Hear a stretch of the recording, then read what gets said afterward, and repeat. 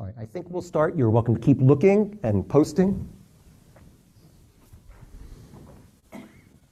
There was an officer of the law, a recent graduate, proud as you could imagine in his uniform, of dark navy, with gold epaulets, tall black boots, a hat with a wide plume. He carried a sword with a gold and ivory handle, and he was as pompous as could be. He was arrogant and bold and callous.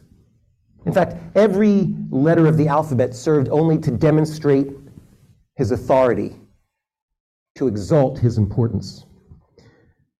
One day he was walking his beat, and he glanced down an alleyway. He had heard a commotion, and he ventured into the alleyway. And as he stepped in, he saw that there in the shadows was a man in rags. "Come forward," he commanded. "Come forward now." But the man in rags didn't come forward. "I'm an officer of the law. I command you to come forward." The man in rags didn't move. He shifted his weight from one foot to the other, and then he spoke. "I don't know what to do with you." The officer of the law said, "Do with me? You don't do with me. I do with you. I order you now. Come forward." The man in rags shrugged and said, "Now I know what to do with you." And with that, as he turned, he drew his sword. The officer of the law had no choice but to draw his own, and the man in rags moved to attack. "Stop that," he said. "Put your sword down. I don't want to hurt you." But the man in rags kept moving forward, advancing, moving his blade this way and that. The officer of the law parried right and left, but he kept moving back, and the man in rags kept moving forward. But finally, the officer of the law, in what was meant to be a block, went straight into the body of the man in rags. It went straight through, and he looked down. And all of a sudden, the officer of the law stepped back and said, "I didn't mean to do that. I am so sorry." And the man in rags began to crumple to the ground. "Why did you attack me? It didn't have to be this way." The man in rags waved away the man. "No, I'm leaving you. There's nothing you can do. But as I leave you, I put upon you the curse of blessings." The curse of blessings. Every single day, you must say a new blessing, one that you've never said before. For on the day that you don't, you will die. The man in rags closed his eyes. The officer of the law looked around, searching for someone to help, and as he turned back, the man in rags was gone. It was a dream, the officer of the law thought. Just a dream, I imagined it. Time was late in the afternoon, and the sun was starting to go down. And the officer of the law, as much as he tried to ignore the experience, he could not. The sunset was coming, and he felt a cold that was seeping in from the tips of his fingers, the ends of his toes. He had a sense from the chill that his life was leaving him. And so in an instant, he said, "Blessed are you, God, who has created such a wonderful day." And all at once, warmth flowed back into his body, and he realized with both shock and relief that the curse was real. The next morning, he did not delay. He woke up. He offered a word of blessing. "You are blessed because you've allowed me to wake up this morning." His life felt secure the entire day. The next morning, he blessed his ability to get out of bed. He blessed his ability to tie his shoes. He blessed his fingers, every one of them, so he got 10. He included his toes. He managed to bless every article of clothing. He blessed all the pieces of furniture in his house, his golf clubs, anything he could think of. He blessed his whole house, every piece of it. But he began to run out of things to bless. So he began to bless relationships. He blessed the people who were his closest friends, his family. He then had to branch out, and he had to bless acquaintances, people with whom he worked. He blessed the postman. He blessed the storekeeper. He was surprised to find that many, many people appreciated the blessings that he had to offer. And it drew people closer to him. Word began to go out that the officer of the law was a source of blessing. Years passed. Decades passed. He, of course, had to go far afield. He had to find new sources of blessing. And so he would travel, and he would bless city councils and universities. He would bless scientists, the things they discovered. And as he traveled throughout the world, he became more in awe of its beauty and its balance. He saw so much that was worth blessing. The more he had to learn, the more he had to bless. His life was long. He passed the age of 100.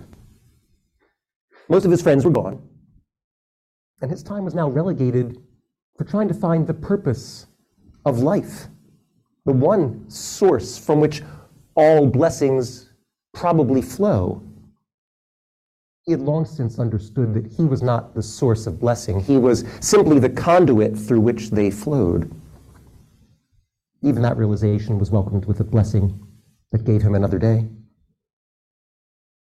He approached the age of 120. Even Moses didn't live beyond that, and so he said, this is a life that is long enough. And so he decided that his 120th birthday would be his last day. And he made a conscious decision to utter no new blessing. He could still review all of the blessings that he had made in his life, and so he did. And that brought him incredible joy. He was amazed at the pulse of purpose that seemed to pervade his whole life, and he celebrated that, but still no new blessing crossed his lips.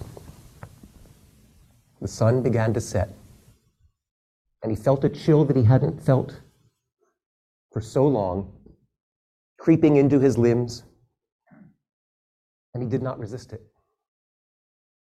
And then, as twilight came on, he saw the shadow of a man. It was the man in rags. I have thought about you every single day for 100 years. I never meant to hurt you. Please, forgive me, he said. You don't understand, do you, said the man in rags. You don't know who I am. I'm the angel who was sent 100 years ago to harvest your soul, but when I looked at you, so pompous and arrogant, there was nothing to bless, nothing to look at with favor. It was emptiness. I couldn't take a thing because it was an empty uniform that I saw.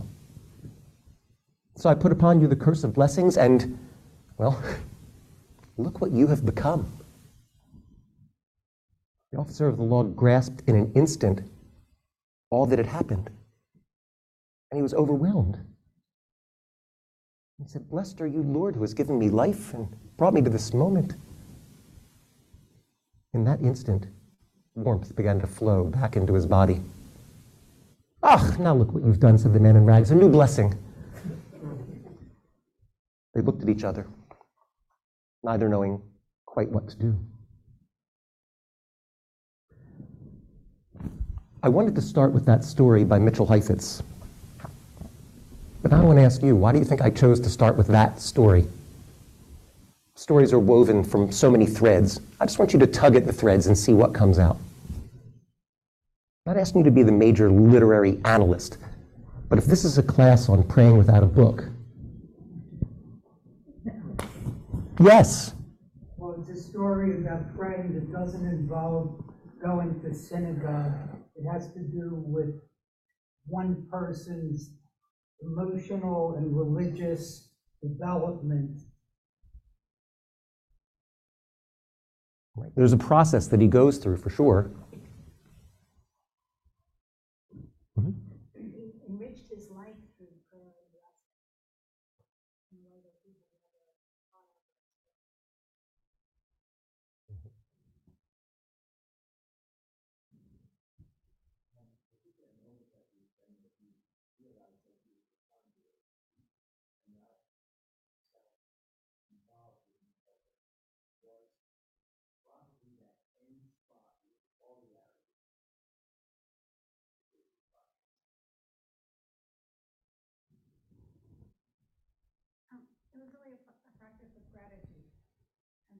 gratitude for each new thing that they handed out. Interesting. What starts as sort of a formalistic thing, like a necessity. I've got to do this. I don't have a choice. I'm going to die. Turns into a life's meaning to the point that you almost can't help it at the end. It's so much a part of him. It's so natural and organic. Where he started out is not that way at all.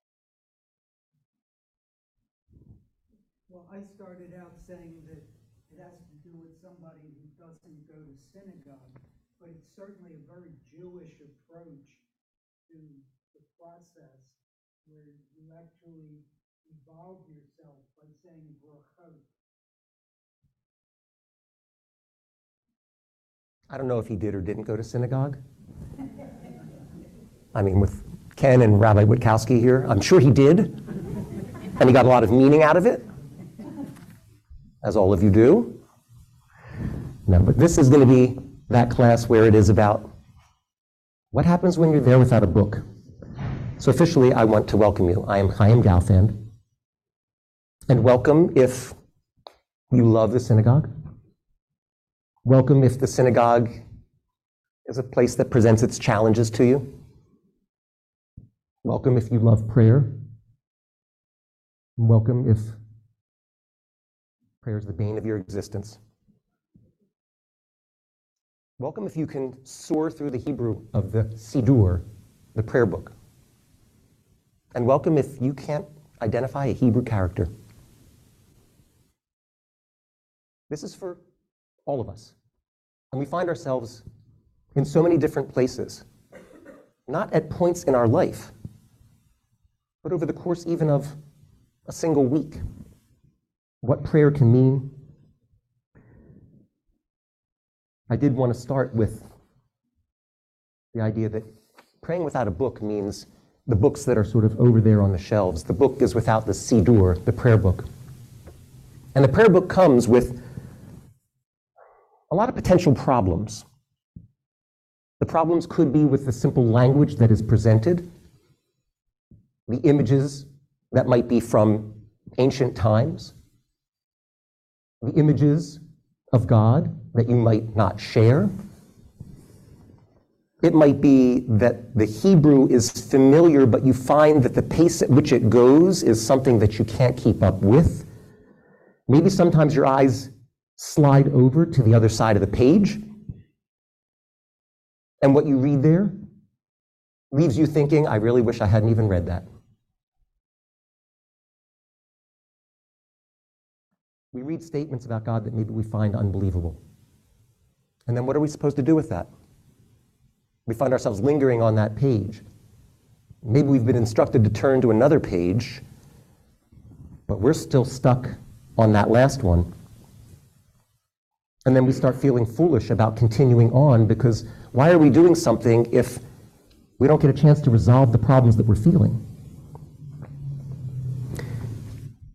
I decided to teach this, maybe I'll say facilitate this, selfishly, for my own purposes.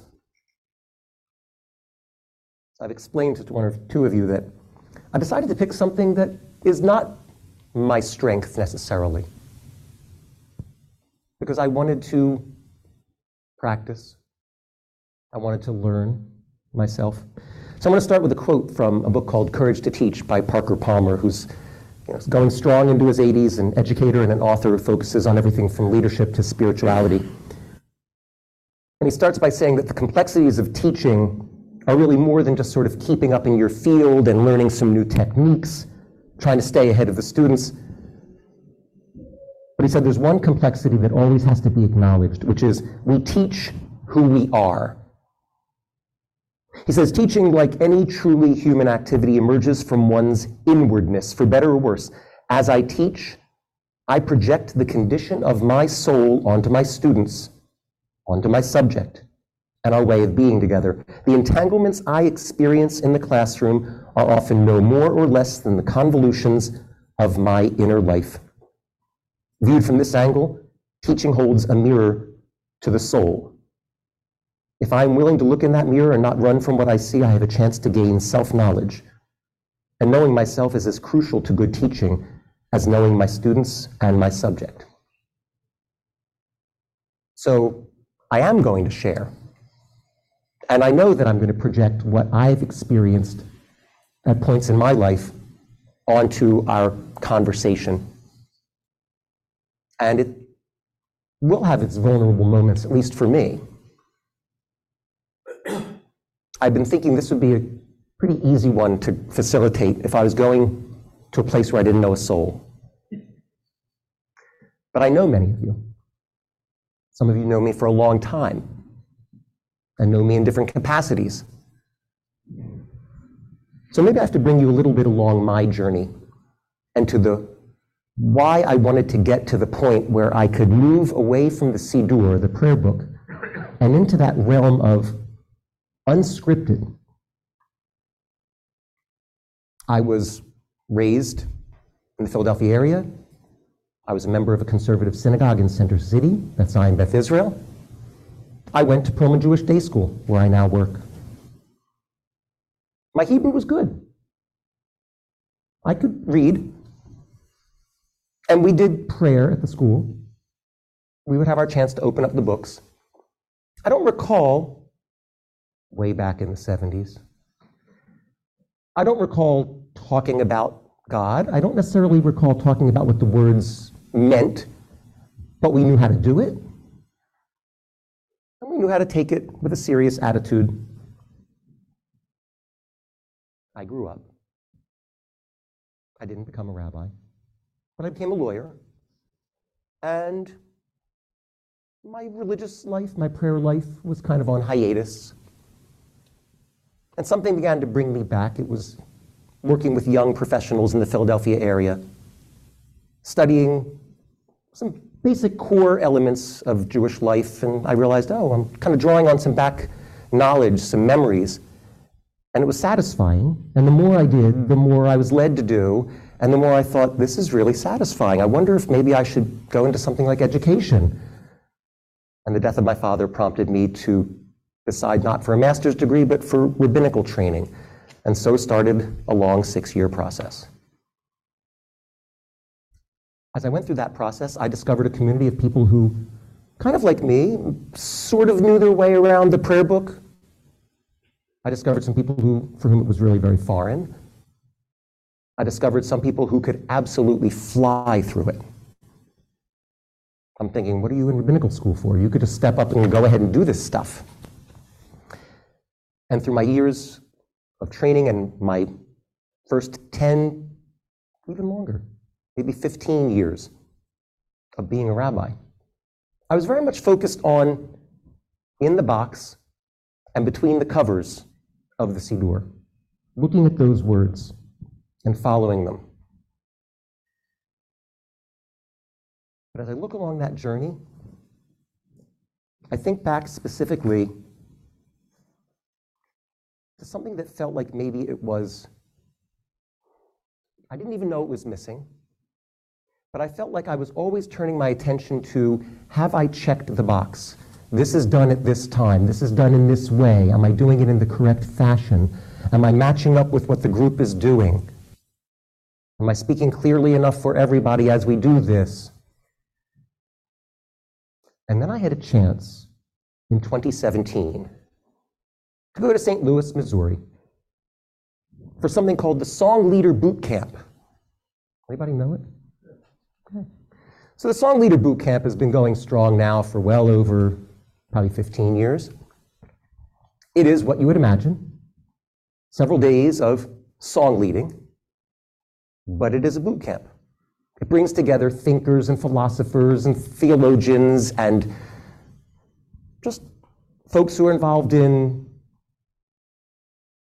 the rabbinate, in the cantorate, in song leading at camps, all sorts of things.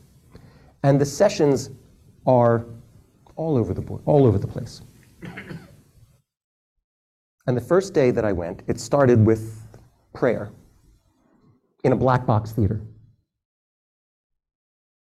Now, I had a heads up from a good friend who said, listen, I've been going to tell you one word of advice. Check your judgment at the door. Just go in with that proverbial open mind. And I did. I really, really did.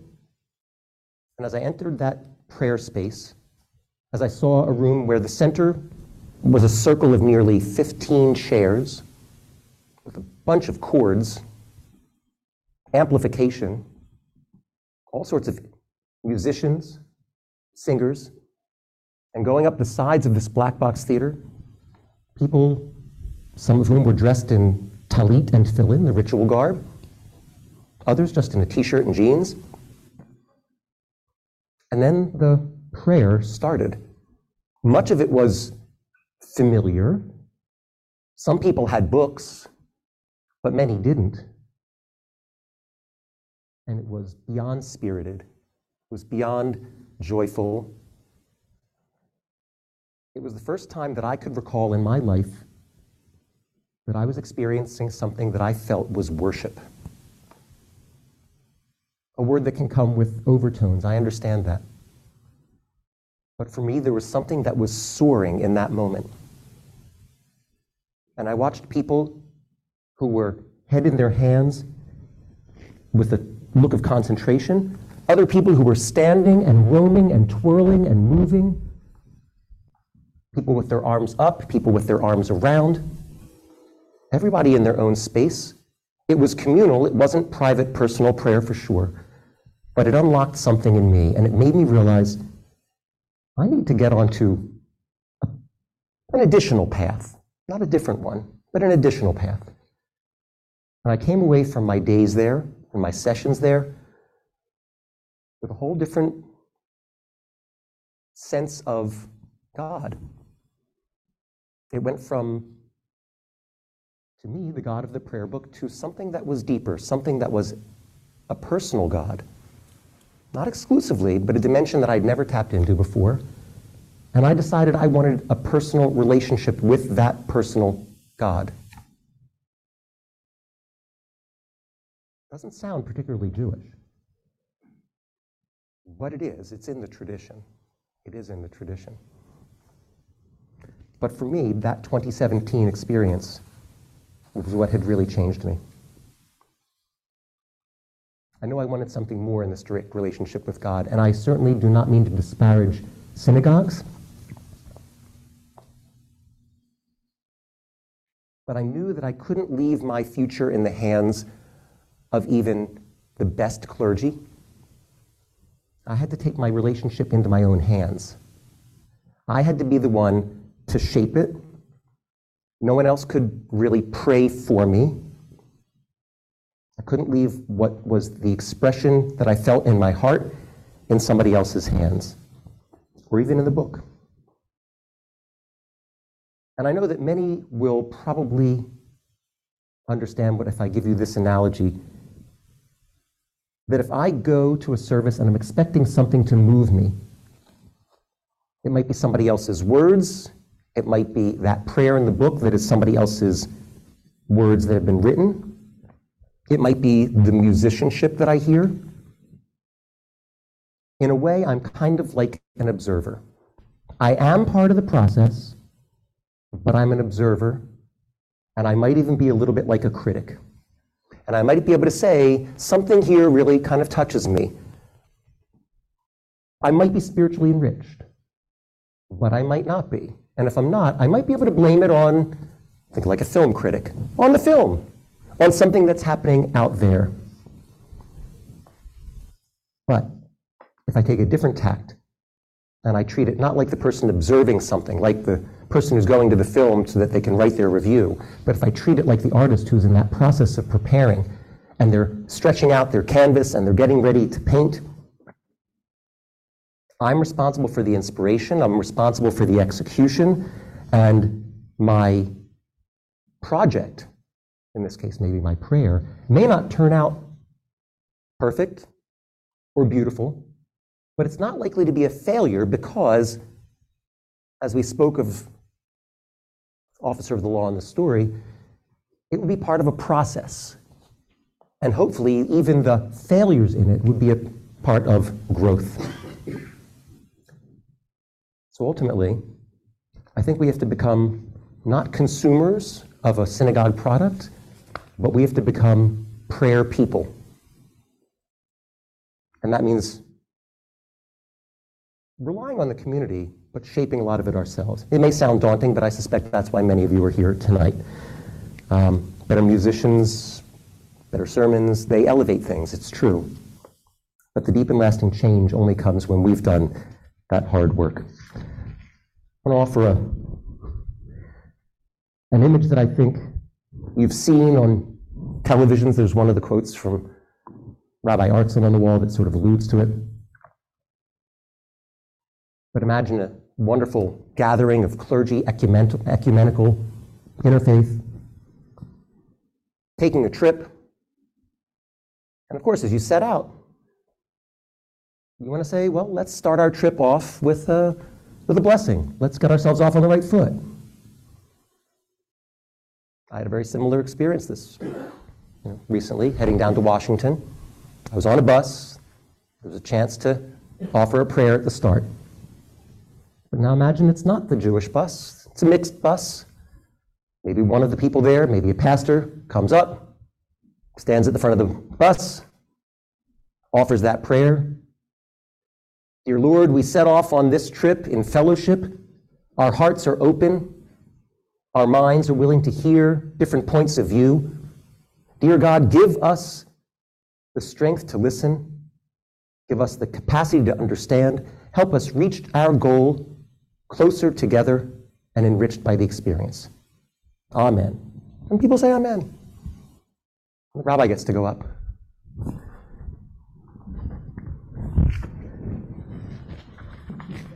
Trying to find the tefillat haderech, the prayer of the journey, right? When you find it, and you read the prayer, and it's a lovely prayer. It really has some beautiful images in it. But it really doesn't quite come off the same way as the unscripted one. The one that might feel very not Jewish. I personally did not grow up with an experience of spontaneous, unscripted, extemporaneous prayer. And I'm not looking for the vulnerability to go beyond me out to you. I'm not going to ask for the show of hands, but I'm sure that others here have had that experience through their growing up more than I. You might have had it in a family setting. You might have had it in a sports setting. But there's something about that example where it just doesn't feel like it meant as much when it had to get read from the book. And I think that's where we're trying to take this, as if to say, we are going to be in places where we use the liturgy, but that's putting the cart in front of the horse. And you can't go in that direction. We struggle sometimes with the idea that we want to have a prayerful experience that doesn't arise out of the book, one that we can maybe do on our own. But I think they call us people of the book for more than one reason. It's not just because of the Torah. I think it's because we often like to know what page we're on, what prayer we're saying, what those words are. We like it to have been through us a couple times so that we can really sort of feel comfortable. And that allows us to check the box. But the Siddur, the prayer book, comes with the problems that the words never change. And sometimes you're not feeling how those words on the page are presenting. And you might say, that's fine, because prayer is very much about the community. I was having a conversation with my mother-in-law. And she said, I mean, honestly, when I go to the synagogue, I'm there for the community. I'm not there for the people in the book. I'm there because I just want to be with everybody. We all have many, many different reasons. But for me, selfishly, I wanted to talk through some of this with you as to how do we cultivate the actions of speaking spontaneously and tapping into what we're feeling on the inside. I mean, listen, if you think about it, 9 times out of 10, somebody else's words aren't going to really capture how you're feeling. It might come close. And I know you've all bought the Hallmark card, and sometimes you say, that really is exactly how I feel.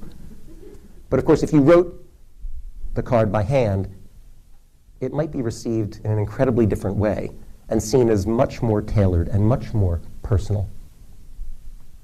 But I said it's 9 times out of 10. Sometimes the Hallmark card is really extraordinary.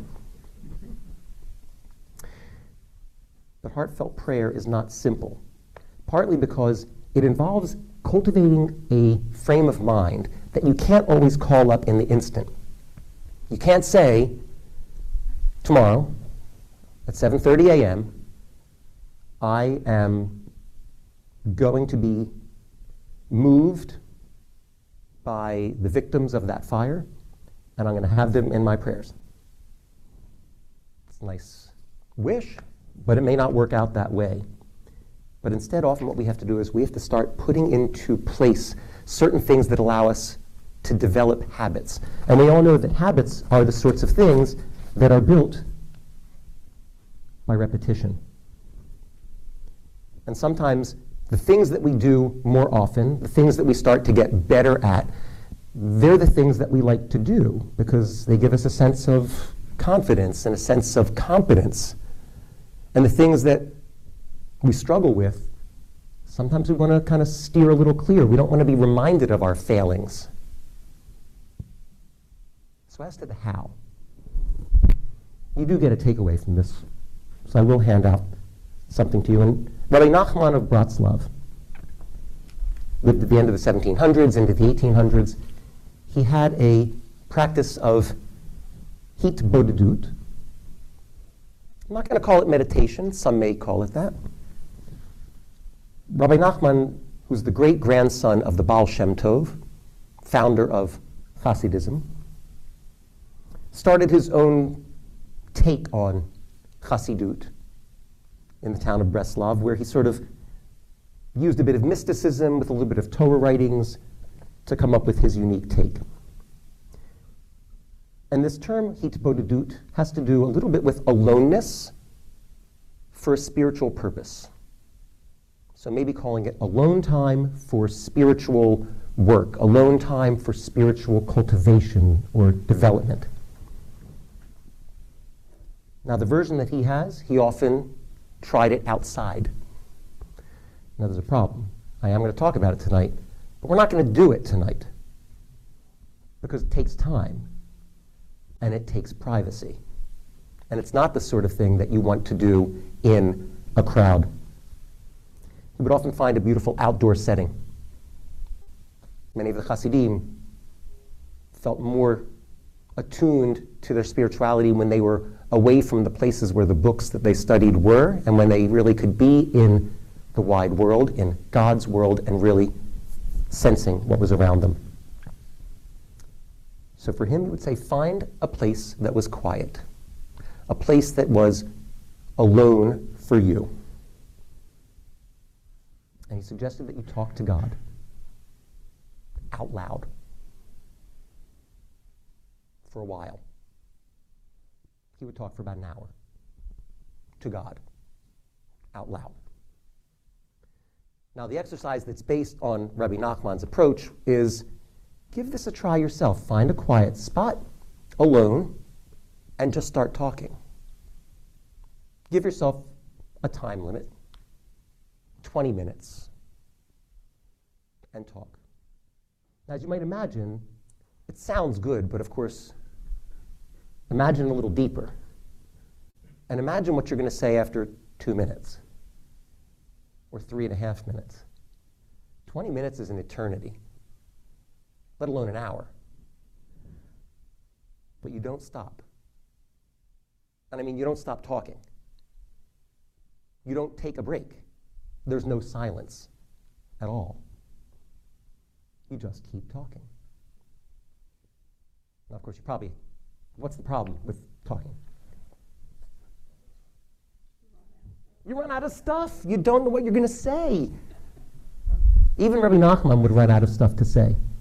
And so what he would do is, in those times, he would be talking to God, and he just would keep talking, and when he ran out of things, he would just say, Sovereign of the universe, in his language, Ribono Shel Olam, Ribono Shel Olam, Ribono Shel Olam, Ribono Shel Olam, Ribono Shel Olam. He didn't stop the moving of his lips. He kept talking until the next thought occurred to him.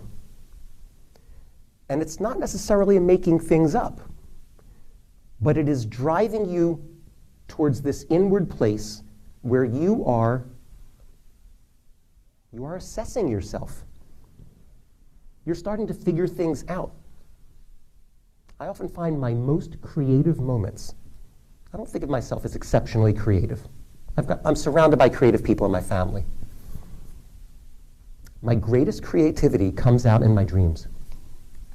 I don't remember them very often. When I do, I am often just, I can't believe I came up with something that intricate and that detailed. I don't think I had that in me. This is designed as a barrier breaker.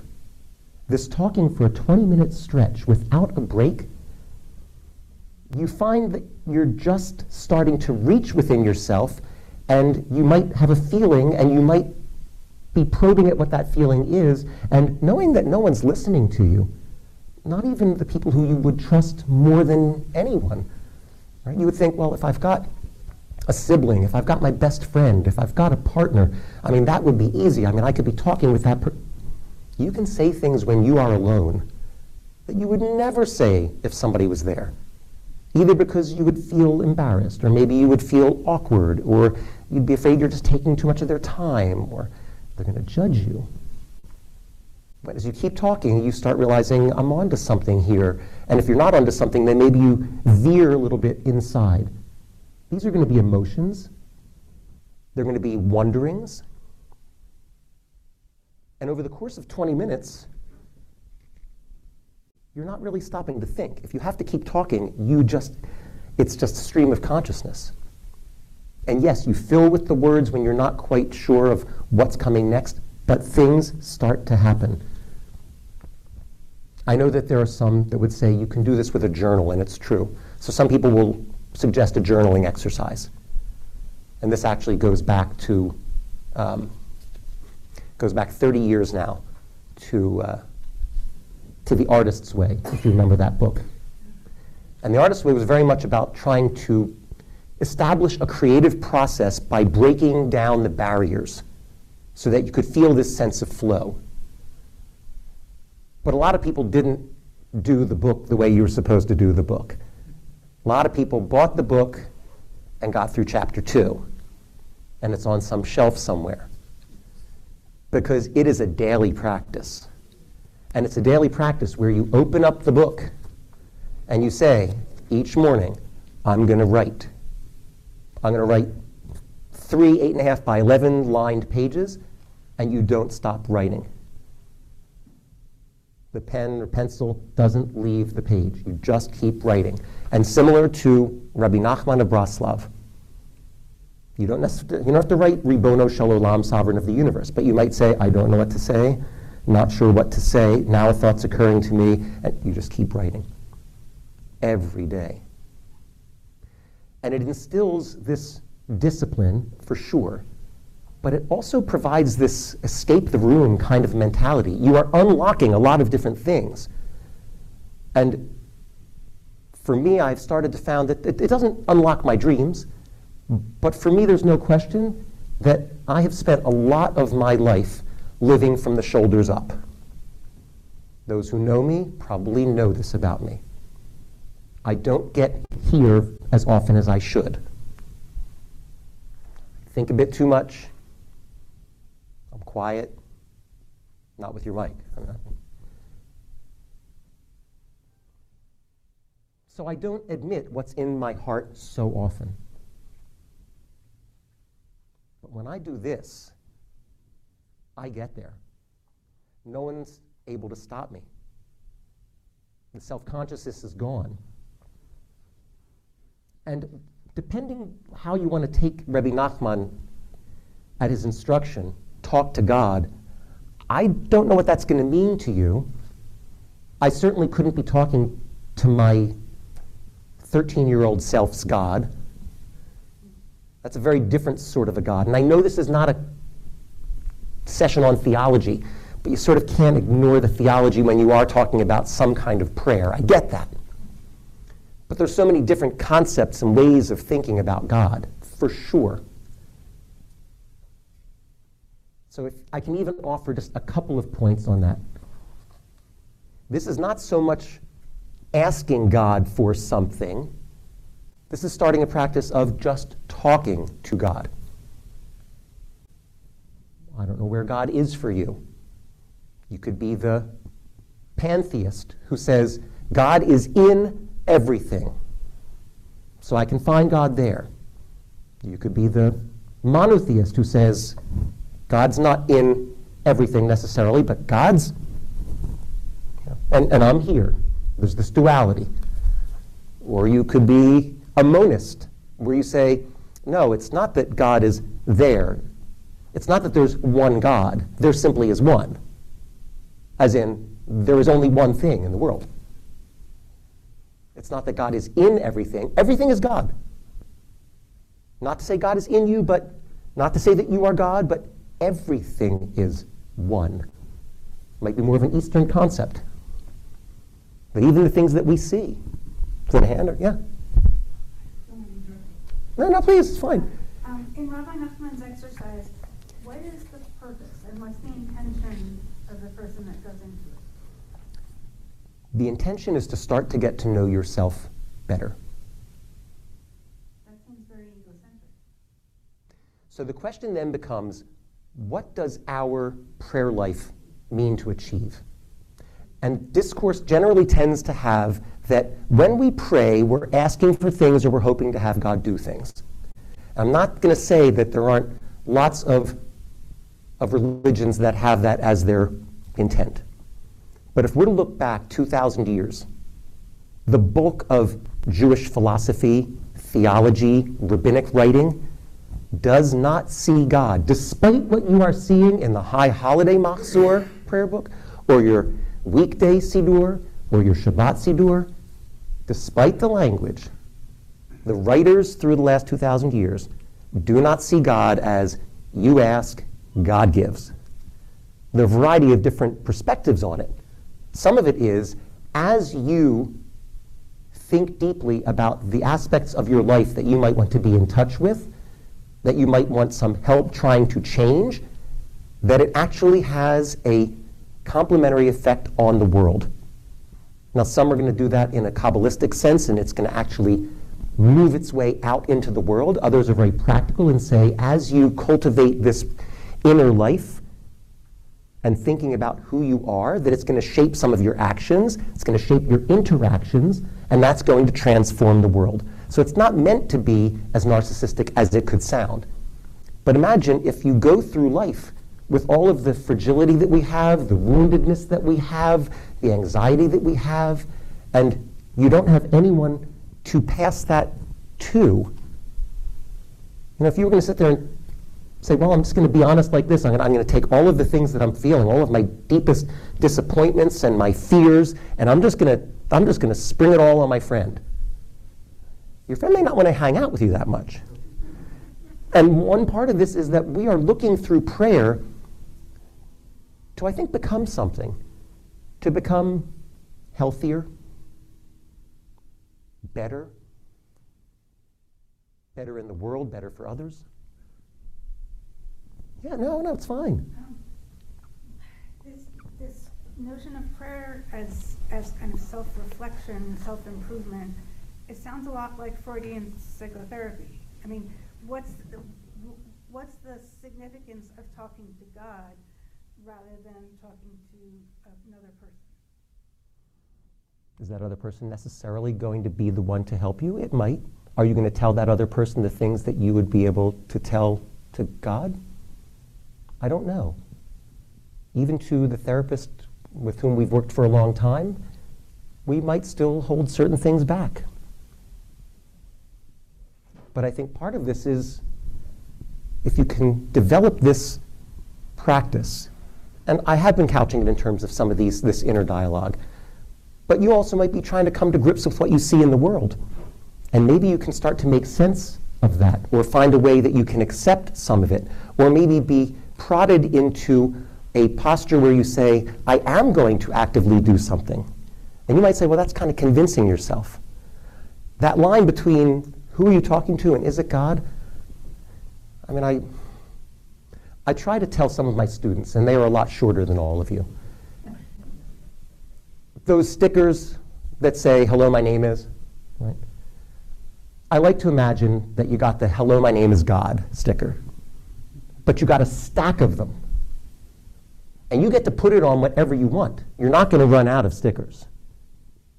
So when you see somebody helping somebody, you might slap a sticker and say, that's God. Or when you see somebody who is struggling to overcome perhaps an addiction, you might say, that's the barrier that is placed in front of that person so that they can achieve their success in climbing over it. Maybe that's God. I'm not saying I subscribe to all these. It could be that the person who is able to express their joy when before they felt clouded by doom and gloom, maybe that's that moment of God. Maybe the sense of overcoming obstacles. People say, that's resilience. What if you say resilience? Where do you think you got that? Yeah. Was Rabbi Nachman able, or did he expose what kinds of experiences and changes he went through when he would do this? Did he put that in writing, or do we just have, the fruit from him growing through this and the other things that he spoke of? So it is. A lot of it is captured in his writings and especially in his stories, but it doesn't go to the depth of what some of those specific emotions were. I think that might be between God and him. But he talks, at least to some extent, about the sorts of breakthroughs that you can achieve at knowing yourself and your place in the world better. I'm saying that in response to what Rachel was asking, because I'm thinking that this brings tremendous change in us that we might not be able to put into words, but the change allows us to be a better person. Since God's our creator, maybe he can help recreate us as we participate in this. I can imagine that something like this, if you start to develop a practice with it, if you think of people like musicians and dancers and writers getting up every day to write the certain number of pages that they're going to write, the more that you do this, I think it's not just going to change you, it's probably going to change the people around you, because you're going to understand things in a different way. You're going to realize maybe the priorities in your life need to be different. I think your sense of God might change. It sounds to me like a lot of what you're describing is just being conscious and concentrating on what's going on in your life. Is it not possible that when you use the prayer book, and I realize you started out to move away from just reading prayers, but the more you're prepared to actually interact with the prayers, and the more times you concentrate on it, that you'll be doing the same thing that Rabbi Nachman is doing out in the forest. To me, it's the chicken and the egg. Very few of the people that I hang out with, and you might say, well, you're hanging out with the wrong people, grew up with a rich personal prayer life. Many of us were raised where our prayer life centered on the Siddur. But I think that that's the wrong order. I think you have to learn how to pray before you can learn how to pray. And I think it has to be the personal prayer before you get to somebody else's words. And certainly within session 2 and absolutely session 3 are going to take us back to the words on the page and how that can actually be a springboard back into the emotions that we've started to identify. And it's not meant to be an either or. It's certainly a both and. If we try to think of this as a, what are Jews supposed to do? We're supposed to pray 3 times a day. We have 3 prayer services. Doesn't mean you're limited to those 3 times. What about if somebody prays 5 times a day, but none of them are from the book? And what if some of them are super short?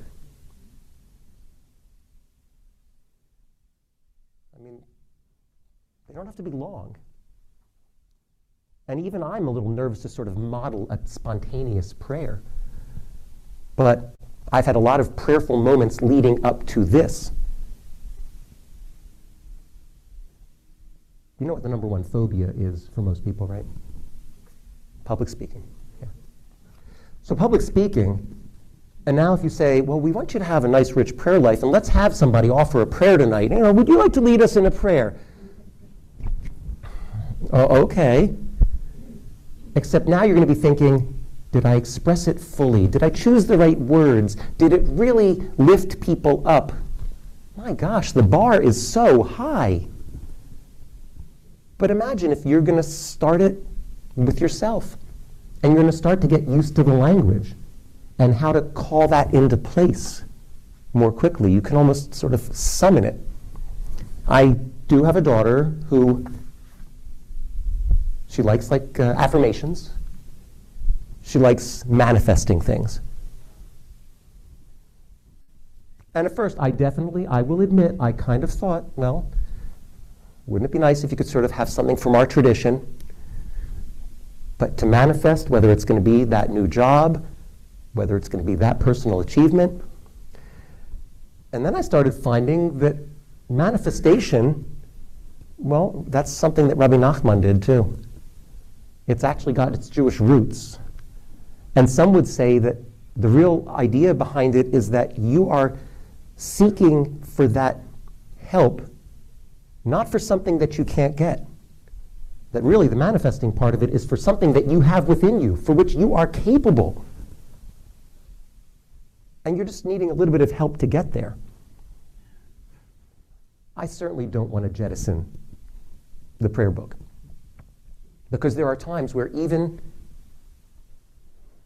being familiar with spontaneous prayer, you might say, yeah, this is just not a moment for it though right now. I just kind of need to be with everyone in that moment.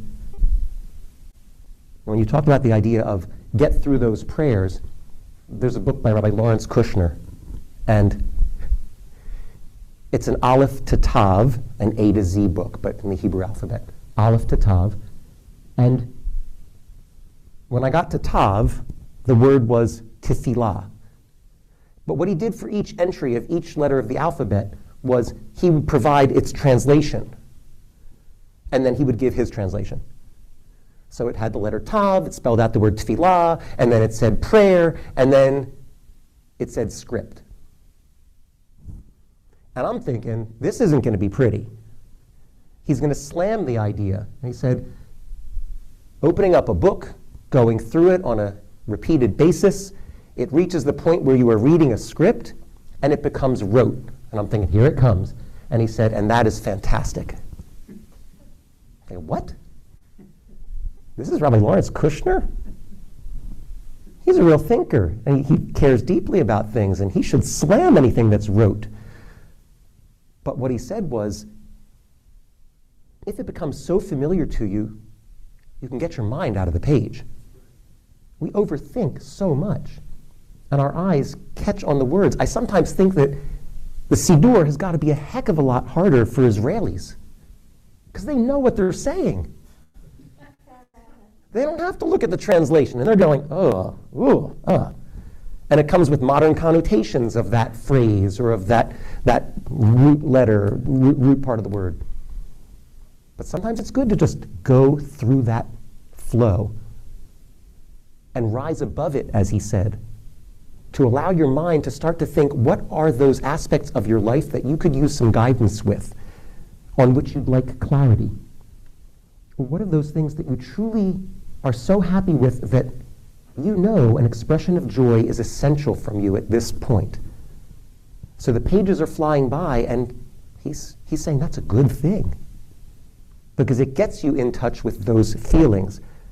But again, I do think you have to have the capacity to identify what some of them are.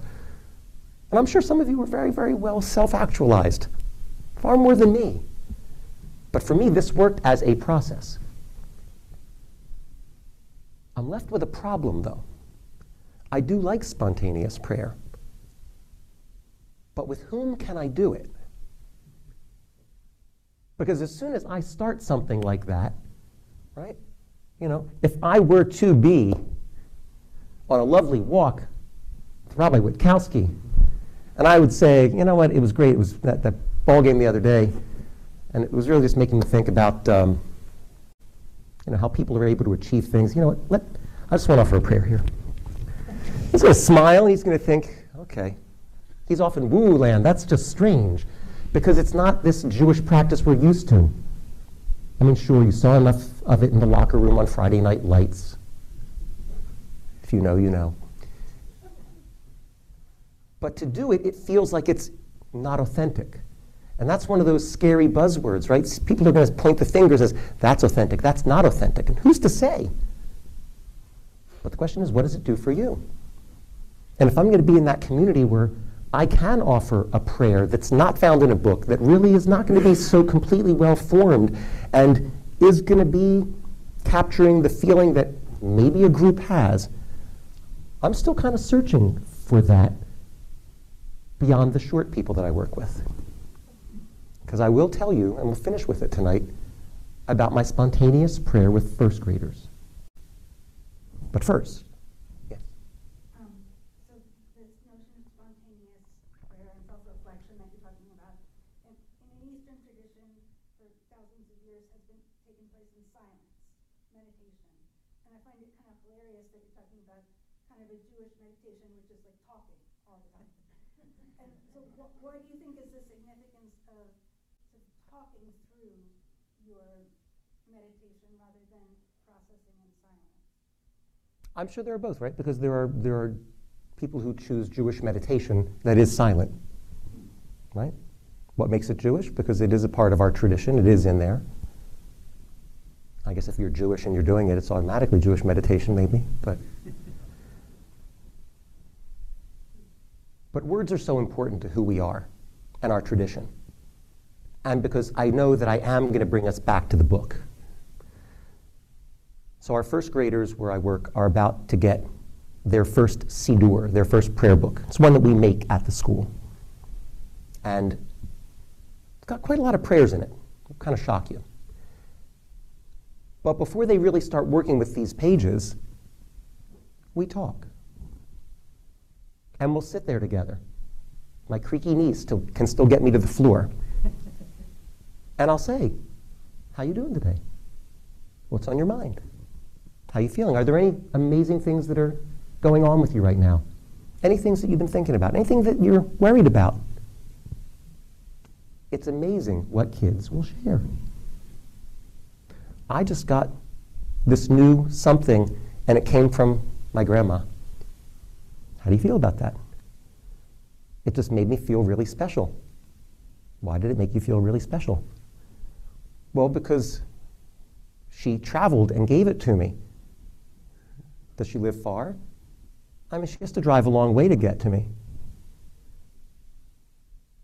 And then I turn it into a prayer. I spin it back to that first grader. And I'll say it's perfectly appropriate to feel that sense of love flowing into you when you see your grandma drive up in that car. She comes out. She could have gone anywhere else that day, but she came to you, and you feel that joy, and you want to hold that joy. You want to lift it up. You want to see it and hold it and appreciate it and offer it back to your grandmother. And so today you are thankful and you are joyful. All I've done is really just sort of take the words that were spoken and I offer it back. But for me, it's also now one step closer. So for those that come to the synagogue, not just for a class, but they sort of end up here on a Zoom minyan or in a live minyan, and maybe you're listening to the words from the morning service. All of those blessings are in this first grader's siddur. And they don't know what the Hebrew means. But I might say, they're in here, aren't they? There we go. All right. So it might be if one of them says, I had this incredible discovery. And I just found out something And I'll say, we grown-ups, we sometimes say, I never knew that before. It's like my eyes are wide open now. I didn't really know about that before. But now I know. That was an eye-opening experience. And some kids will say, even in first grade, oh, I know that. I've heard of people say that. I said, it's kind of like the light bulb went off. It's amazing. Some of them might say, I've seen a cartoon like that, a person with a light bulb above their head. Yeah, it's because it was dark and they couldn't see, and all of a sudden it's like the light switch went on, like, oh, now I see. I said, there's a blessing in here called Pokeach Ivrim. It's about awareness. Not Poteach Ivrim, which would be sort of opening the eyes of the blind, but becoming aware.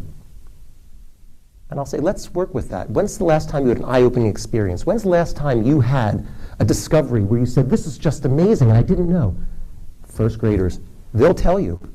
But now instead of telling it like I did last time, when I was doing that experiment with my brother, who's older than me, and he showed me that when you connect these two wires, you can make that bulb light up, and I had no idea about something called a circuit, but now I understand it, and I'm really amazed. Baruch atah Hashem Elokeinu melech haolam pokeach ivrim. So now he knows that we've just done something that's in his book, and that these words have existed for a super long time, but they're his words now. And he's been honored in that moment by the valuing of his feelings and of his experiences. So it is a spontaneous prayer, right? Except it isn't, because now I'm tying it back to something in the book. But it was spontaneous, because it was built on that moment and that sharing that just happened.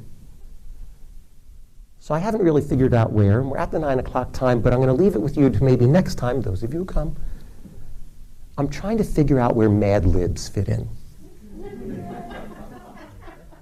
Mad Libs, remember the old, such and such blank, verb, adjective. That's scripted and unscripted, but it's a little bit random because you don't know.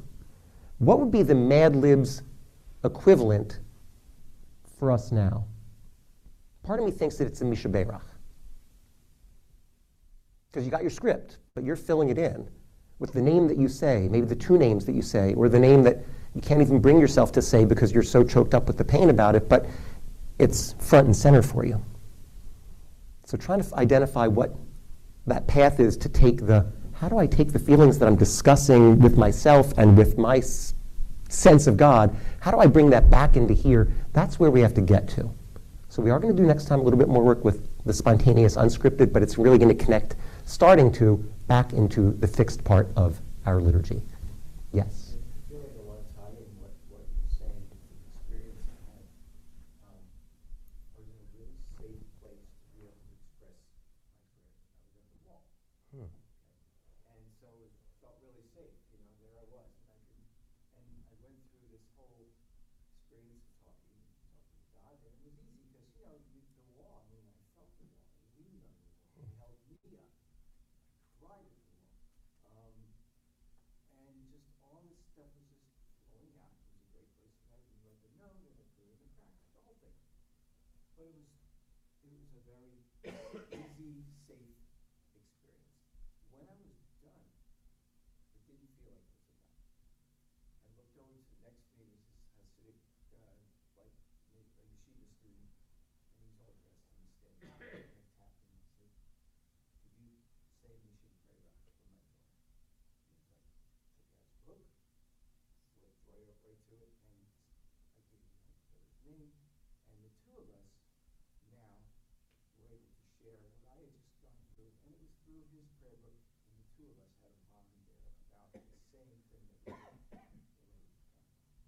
So it ties in a lot with what I'm grateful that you shared it, and it could be that your personal experience gave you that sense of what you needed at that moment, and you reached out to somebody for whom the script was important, and the script meant something to you. But in a way, you're a bridge between those two things, maybe. I'm glad you shared it. Thank you all for coming. There's more to come, 14th and the 21st of the month. Feel free to join us.